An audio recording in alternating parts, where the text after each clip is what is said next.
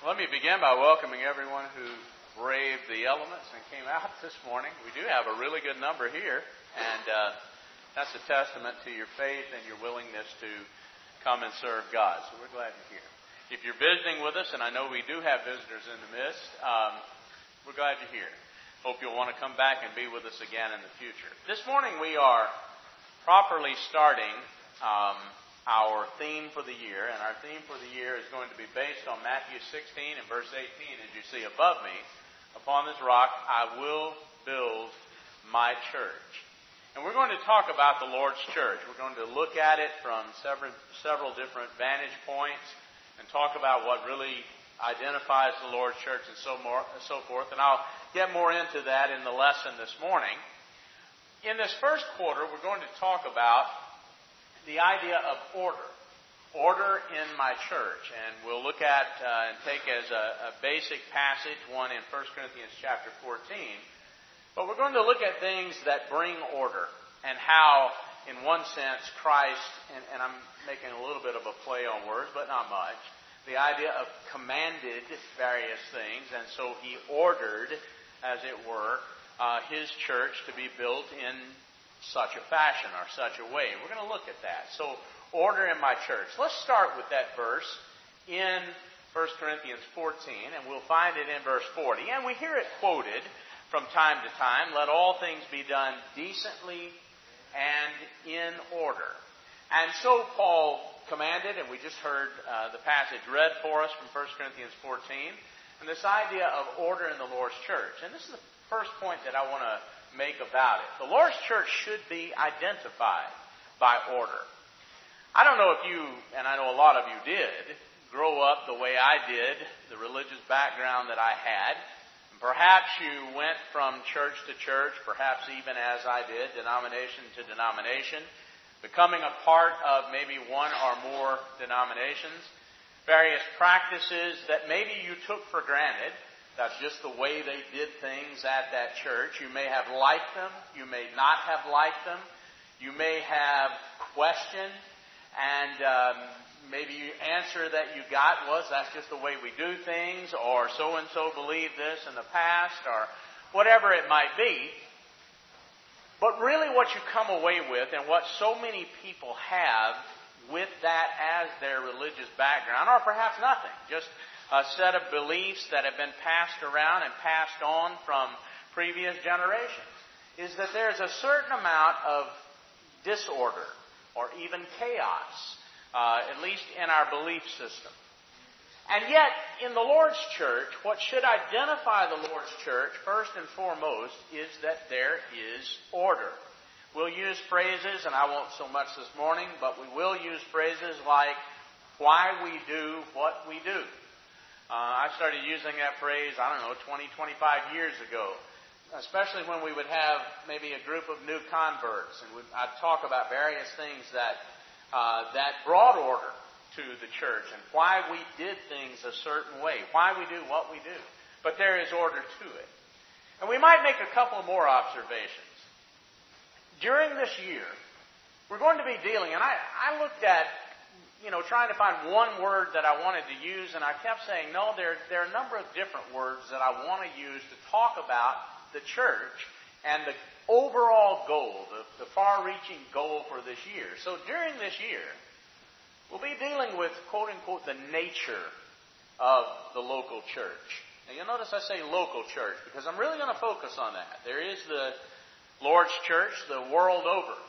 And we'll make mention of that and what every church has in common. But I want to really focus our attention on the church here, the local church at East Orange.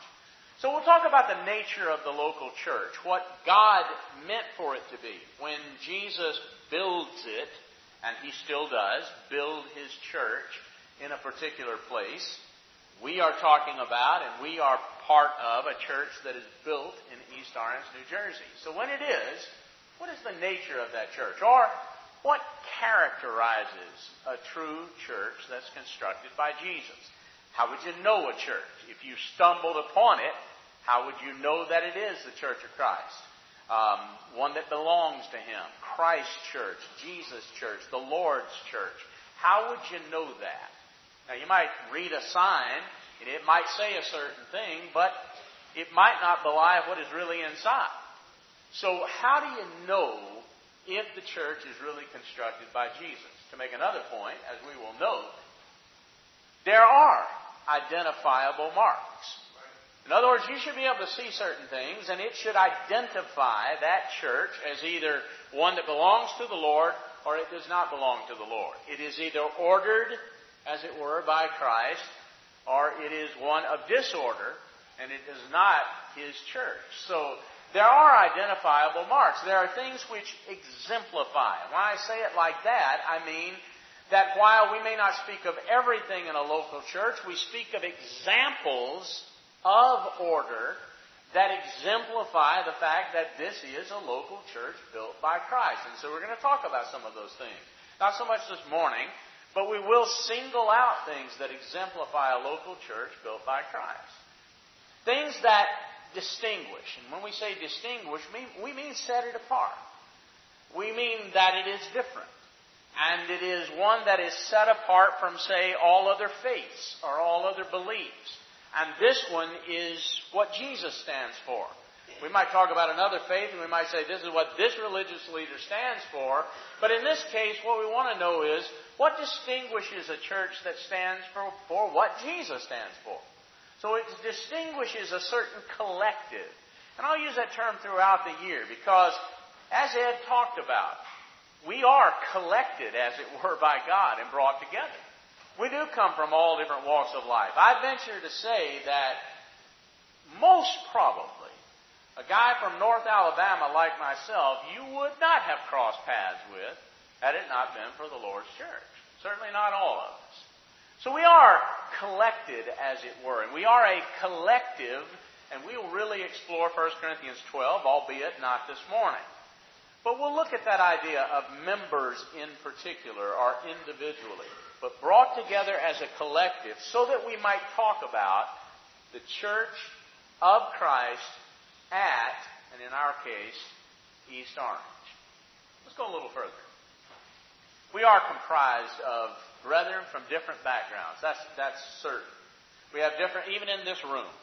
As we look around, we see that there are different social backgrounds, different ethnic backgrounds. From different countries, different origins, different colors of our skin, etc., etc.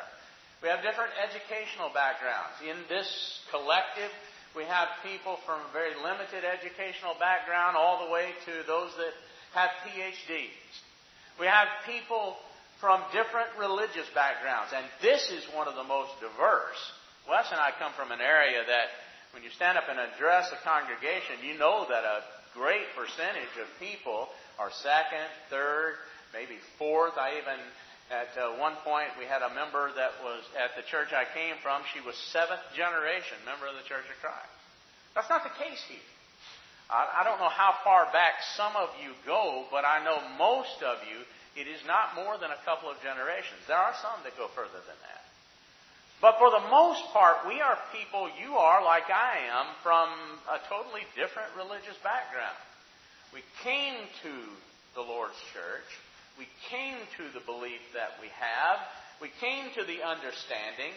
We came to the commandments or the order of Jesus Christ because, just as TJ led the song, we were seeking. We were looking, and we found. But when you come from different backgrounds, there can develop a real us versus them mentality. And it can be severe, so much so that you have one group within a local congregation who won't even speak to the other group. You can have that. But even if you don't have that, you can harbor a feeling of there is us, and the people like me, maybe socially, ethnically, educationally, even religiously. There's us, and there's them. And I hope we get away from that this year. I hope that what we come to understand is there is us and there is our Lord. Regardless of all of those differences, because our Lord has brought us together, He has collected us, and we are united in faith. And it is a like precious faith, like Peter talks about. And we are one in that faith. We are members of the Lord's church, and we are joined together as a body. And if we have really focused our attention on some of the things that we've been saying over the last couple of years especially, we have talked about 1 Corinthians 12 in a number of different ways, and the foot and the hand, the eyes and the ears and all of that. And we've talked about our purpose and our place and our role. And we're going to look at more of that. And maybe from a different angle or two.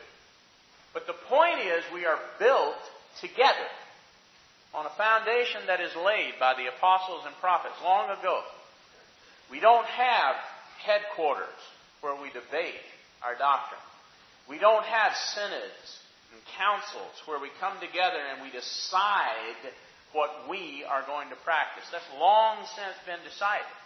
Jesus decided it, and He gave it to a group of people to tell us. And that's what we have, and that's what we unite on. And the most precious thing we value as members of the Lord's church is that we look directly to Jesus for what is the truth. We don't debate that. We don't question that. At least to this point, not at this place. And I hope before God we don't. Certainly not in my lifetime. Because it is not questionable. It is not something that the Bible gives and says, hey, go and decide if you really want to do it Jesus' way or you really don't. That's not what we unite upon. We could find plenty of groups who would do that, but that's not who we are. What identifies us is a collective of people built on the foundation laid by the apostles and prophets. And if it is ordered in that way, we look to the Bible. If it's so ordered, then our churches can be identified by the teaching that you find within and the practices you find within. So order in my church. You'll notice if you're looking at 1 Corinthians chapter 14, look down at verse 33 again.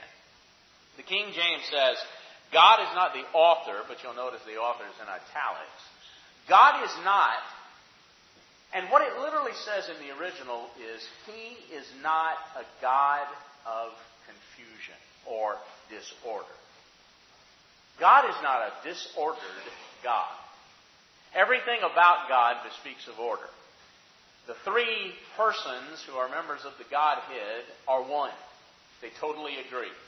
There is no conflict between them. There is no, I think this, well, I think that. They are one. And what the Lord wants is for us to be one together with them just as they are one. Now that's a lofty goal. But it is one that is only possible if we accept from the very beginning that God is the author. And so I'll use that italicized language there. He does not author disorder or confusion. If a church is in disorder, if it's in disarray, it ain't coming from Jesus. Okay? And so, if we accept that, if there is that us versus them, and if it has gotten to the point where we literally are fighting amongst ourselves about what we should do and what we should believe and what we should practice, then some or all of us are not following Jesus' orders. And so we go back to the basics and we say, how do we resolve these conflicts? How do we come to peace, if you notice verse 33? Read that again. He is not a God of disorder or confusion, but of peace. He is a God of peace. So how do we get back to peace? And the only way we get back to it, because, let me backtrack for a second here and say it like this. I have my opinions. And anybody that knows me knows that I am a very opinionated individual. I really have opinions about everything. And you may feel free to ask me. I might or might not tell you my opinion, but I got them. I got an opinion about what the best candy bar is, who the best team is, what the best food is, how it should be cooked, what ingredients ought to be in, and on and on and on. I've got an opinion about everything. And I'm sure there are some, at least, of you, if not most of you, who have your opinions and you feel just as strongly. So we can either be two rams that butt heads all the time, or when it comes to religious matters, we can say, you know what? God wants peace. My opinion, your opinion, is not important. Jesus' opinion? No. But what Jesus said, His law. Because if you look at this word disorder or confusion in verse 33, it is the exact opposite of anarchy. When you have a place who does not respect the law of God, I mean a collective, a group of people, and all they respect is my opinion, my view, I think, I feel, then you've got total disarray, disorder. And we're going to fight each other like when I was back there, an idiot back there, as a teenager, and when I had my opinion and another person had theirs, we fought. And whoever was still standing got their way. Now, we can either do that, or we can say, you know what, let's put away childish things, like Paul says in 1 Corinthians 13, and let's appeal to Jesus. And so when we talk about 1 Corinthians 13, let all things be done decently and in order, as in all the churches of the saints, Paul says here in verse 33. We talk about the unity we really have. We talk about what we are united in, how we come together, how we do believe the same thing. We're not talking about, my opinion is Alabama's the best team and Wes, it's Auburn. I'm right. But we're not talking about that, We're talking about things that have to do with the Lord's church. And when that's the case, neither Wes, nor I, nor you, or anyone else has an opinion. It is what Jesus says, if it is a church built by Him. So we speak of what one should find. And what one must find if it is a church that is quote-unquote ordered by Christ. Things being done decently, that is properly or decorously, if you will, the right decorum. And according to order. And that's what identifies a local church belonging to Christ. We speak of how to achieve that and how to maintain that. And we're going to look at that, especially in this first quarter. But there's a great threat to this order. And I want to close out this morning talking about this threat. God warns us, and He warns us explicitly. I want you to go back with me to the book of Deuteronomy. Now, I realize we're not talking about the church in the book of Deuteronomy. We're talking about the nation of Israel. But if you understand the Bible's teaching, you realize that God had a nation of people in the Old Testament, and He does today. It's just that nation has now become the church. So these warnings are very explicit, and they're very applicable to our nation. God warns us, for example, if you're in Deuteronomy, go to Deuteronomy 4, and let's just read a couple of passages here. We'll start in verse 1 of Deuteronomy 4. Now therefore hearken, O Israel, unto the statutes and unto the judgments, which I teach you, to do them, that you may live and go in and possess the land which the Lord God of your fathers gives you. You shall not add unto the word which I command you, and neither shall you diminish from it, that you may keep the commandments of the Lord your God which I command you. Your eyes have seen what the Lord did because of Baal Peor, and that is a group of people to the south of Canaan who were worshiping a false idol called Baal. For all the men that followed Baal Peor, the Lord thy God has destroyed them from among you. So you can see how God feels about other worship. But you that did cleave unto the Lord your God, same word for marriage there, perfectly joined to God, did cleave unto the Lord your God, are alive every one of you this day. Behold, I have taught you statutes and judgments, even as the Lord my God commanded me, that you should do in the land whither you go to possess it. Keep therefore and do them. Moses is warning for God here. For this is your wisdom and your understanding in the sight of the nations, which shall hear all these statutes and say, surely this great nation, the nation of Israel, is a wise and understanding people. For what nation is there so great, who has God so near to them, as the Lord our God, as in all those things that we call upon Him for? And what nation is there so great that has statutes and judgments so righteous as all this law which I set before you this day? Now, why do I read this passage? Because this ought to be my mind about the Lord's church. Sometimes we're inclined to look at a church over here or look at a church over there. We know it is not the Lord's church, but we find things within it that we like. And we are wont to say, I like that. And I like the way they do this. Or I wish I was part of that church because they have so-and-so such and such. And God would be looking at me and saying, what nation, what church is there so great? Besides the one that follows the statutes and the judgments and the commandments. Sometimes we look at that with a little disdain. You know, man, we are so bent on every little law. That's exactly right. We are. So much so that some mockingly call us the church of the book rather than the church of Christ. Or the church of the Bible. I don't take offense at that. And I used to tell people that years ago going to school. I don't really take offense at that. If I'm someone who's a member of the church that is the church of the book, then that's exactly what the Lord wanted. What nation is there so great as the one that has the statutes and judgments of God? Now notice as he goes on, turn a few pages to chapter 12 and go down with me to verse 28. When he continued to talk in this kind of language, observe and hear all these words which I command you, that it may go well with you and with your children after you forever, when you do that which is good and right in the sight of the Lord thy God.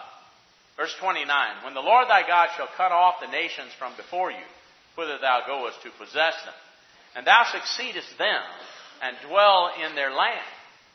In other words, why are they being punished for their disobedience? Why are you inhabiting it for your obedience? Well, when that happens, verse 30, take heed to yourself that you be not snared, entrapped is the idea, by following them after that they've been destroyed from before you. And that you inquire not after their gods, their religion, you see, their religious practices, saying, how did these nations serve their gods? In other words, one of the most dangerous questions that you can ask is to stray away from God's way and say, how does somebody else do it? Maybe it's better the way they do it. Maybe I'm looking at a church of 5,000 people who seems to be able to add 100 people a month, and I'm looking at a church over here that I'm part of, and it's struggling to teach someone the truth and get them to follow it, and I begin to say, well, maybe that church's way is better.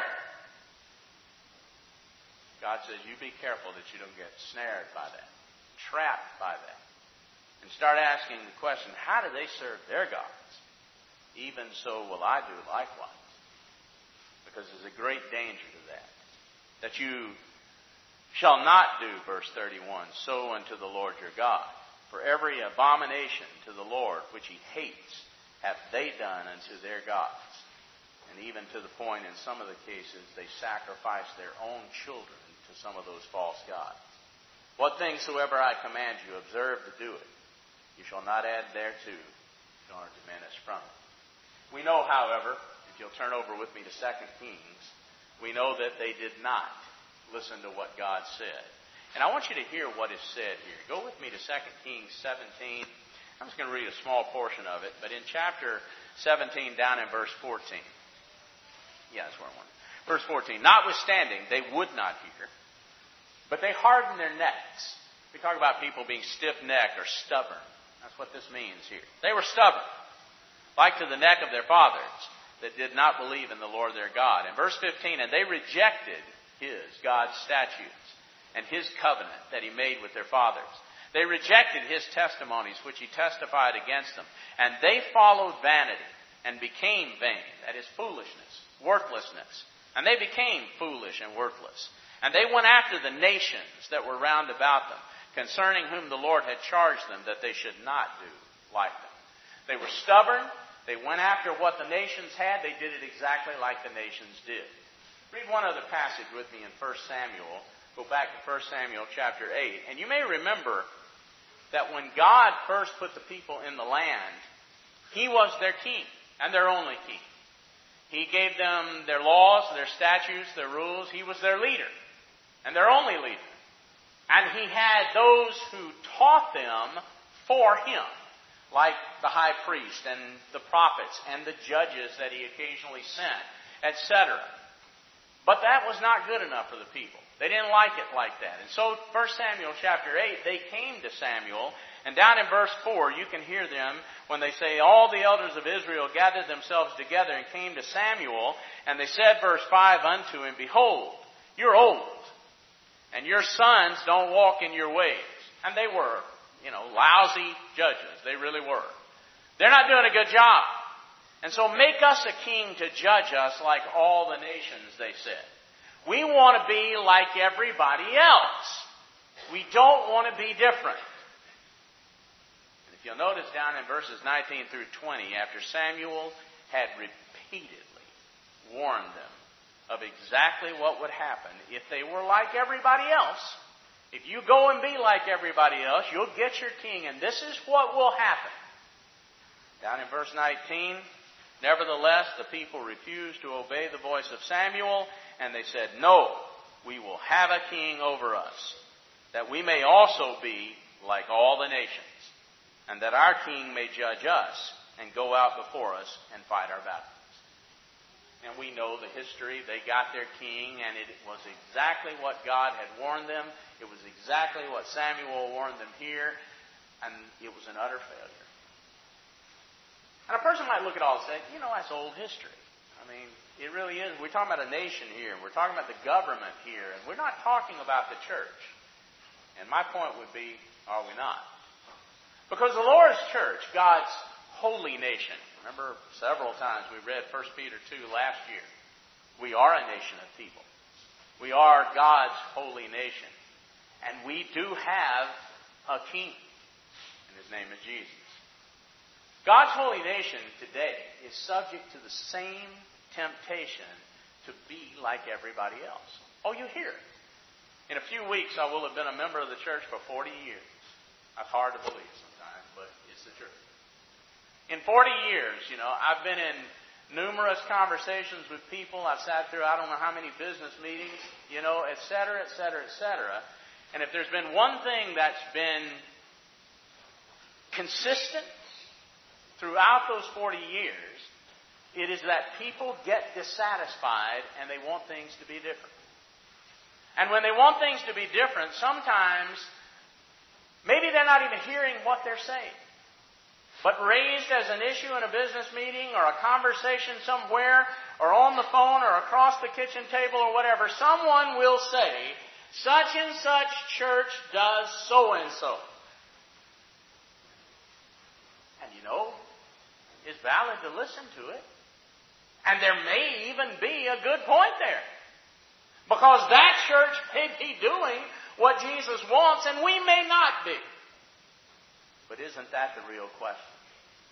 Not, is that church doing such and such, and I like the results of what that church is getting, so I want to be like everybody else. But isn't the real question, what does Jesus want? We're subject to the same temptation. We see the flashing lights in the other place, and we want to be like everybody else. That's all the people of Israel could see. They saw, man, these other nations are strong. They got a king to lead them. And we got you, and you're an old man, and your sons stink. That's all they could see. And nobody was saying, God is our king, and what does he want? No one was saying that. Well, Samuel was, but none of the people were. I want you to consider some passages. I'll come back to these. I'm not going to spend a great deal of time. Just read them with me and hear the warnings in the New Testament. And see that it is no different than it was in the Old.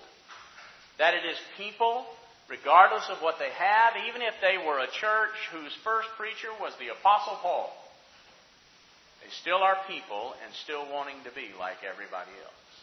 In Philippians chapter 3, for example, down in verse 16, nevertheless, whereto we've already attained, Paul said, let us walk by the same rule. Let us mind the same thing. Now that's not going and looking for something new. That's just staying the course. Brethren, be followers together of me, Paul says, and of other people that do what's right. Mark them, scope them out literally in the original. The people who are walking, so that you'll have all of us as an example to follow. Verse 18, subject to the same thread. For many walk. Notice, this is just in the first century. This is barely 30 years after the church begins at Pentecost. And he's saying, not a few, not one here and there, but many walk, of whom I've told you often, and I tell you now even weeping. It's so disturbing to him that he's crying about it. They're enemies of the cross of Christ. Now, he's not talking about the idolaters in China. He's talking about members of the church. In fact, if you go up to verses 2 and 3, he warns them of people he calls dogs. People, he says, claim to be the circumcision, which would be Paul's terminology for faithful people to God. But we, Christians, are the real circumcision. So when he says in verse 19, whose end is destruction, whose God is their belly, that's a phrase that means they want what they want. And that's what they care about. And whose glory is in their shame, they mind earthly things. Go over to the book of 1 Timothy chapter 1. Notice down at the end of 1 Timothy when he says this in verse 18. I commit this charge to you, Timothy, according to the prophecies which went on before you, that you war a good warfare. And you hold on to your faith, verse 19, and a good conscience, which some, and he means members of the church here, Christians, some have put away. They've divorced themselves, as it were, from the truth, the faith. And of their faith, they've made shipwreck. And he even names a couple, Hymenaeus and Alexander, that he says he's delivered unto Satan. Look at chapter 6 as he closes out this book. And this by no means every statement in the book. But look at chapter 6 and verse 20, or 21. That's not what I want. What did I put down here? Yeah, 20, it is right. Oh, no wonder. Don't turn to 2 Timothy like I did. Go to 1 Timothy, and that'll work better. 1 Timothy 6 and verse 20. O Timothy, keep that which is committed to your trust, avoiding profane and vain babblings. And that's how it starts, isn't it? People have a conversation, and it's as much as if they're babbling. I don't mind having an exchange and a conversation as long as both of us come to it and say, let's go to this. Let's see what this says and this only. That's fine. That's healthy.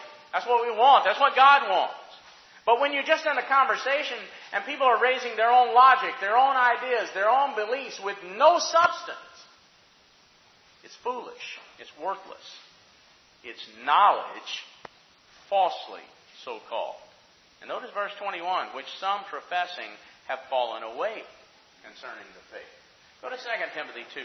Look down in verse 14. You'll recognize verse 15, but notice what it's sandwiched by. Verse 14 of 2 Timothy 2. Of these things put them in remembrance, charging them before the Lord that they don't fight about words to no profit, but to the undermining or subverting of the hearers. Now verse 15. Work hard, study to show yourself approved unto God, a workman that does not need to be ashamed because he handles correctly or rightly the word of truth. Again, sandwiched between another, verse 16, shun profane and vain babblings. They will increase to more ungodliness. And he goes on here with this.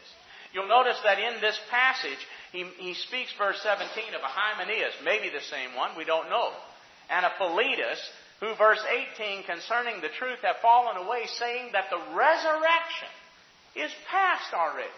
Now, I got to tell you, when I first became a member of the church and I first started preaching, and I saw this passage for the first time, I looked at that and I said, how could any Christian be so stupid as to be believing and preaching that the resurrection, the one thing we live our whole lives for, is already past? And I thought, man, and people in the first century were messed up. Until about 10 or 12 years, maybe for the first time into being a Christian, I started hearing that there was another group of brethren in our day who believed the same thing. And I thought, well, that'll never get anywhere.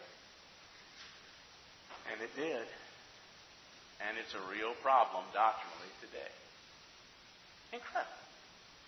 Same old bad teaching crops up again. Why? How does that happen? Because people are not following the order of Jesus Christ. I mentioned one other passage to you. I'm not going to spend much time on it here, but chapter 3. And I will come back to this. And let me just summarize chapter 3, beginning in verse 14, where Paul begins to say, Timothy, you just hang on to what you've known. You started learning it from your mom and your grandmother, the Holy Scriptures. And then you were taught. I taught you. I'm an apostle. The apostles have taught you. And every Word of God that's written down, the Bible, is God-breathed. And it's got everything you need. You hold on to that. And then in chapter 4, he says, because the time is going to come for you when people are going to reject you. And they're going to reject what you teach. And they're going to reject it in favor of what they want to hear. They want something tickling their ears that feels good. You know? Something that makes them feel good. Something that tells them what they want to hear. And they're going to heap to themselves people who will teach them that. And you just hang on. And you teach the truth. I remind you of verse 10. You'll notice I've got that on here. And down in verse 10, when he's talking about, after he said he's about to die, and he starts talking about wanting to see faithful people, he mentions a guy who just a couple of years before, he had talked about a very profitable co-worker. His name was Demas. And he says, Demas has forsaken me, having loved this present world. Oftentimes people will look at that, and they'll say, you know, Demas must have found a woman. Demas must have gone after riches, you know, instead of traveling around with Paul like a vagabond preaching. Could have been those things. Sometimes I wonder if Demas found a better religion. If Demas found a more attractive, more popular religion. It may be some of the things that were cropping up in Paul's day that he's fighting so hard in 1 Timothy and 2 Timothy. If Demas bought into some of that. I know that's happened in my lifetime. And I suspect that you've known people that's been the case as well. You hang on to the truth. We're going to talk about order in the Lord's church. Where it comes from, how to achieve it, how to maintain it. Maybe you're here this morning and you're not a child of God. You're not a Christian. But you look at yourself and you say, I want to obey Jesus. I know Jesus has the truth. I want to follow the truth. I believe He's the Son of God. Maybe this morning you're willing to confess that and to change your life and live your life by the order of Jesus Christ. And you know that the first order of business is you need to be baptized. You understand that. That in that act of baptism, your sins are washed away. You become a child of God. You become a member of the Lord's church. And you want to do that this morning. Or maybe it is that you look at yourself and you say, I've been baptized, but my life hasn't been very well ordered by Christ, and I need to change that today. Won't you please come while we stand and sing?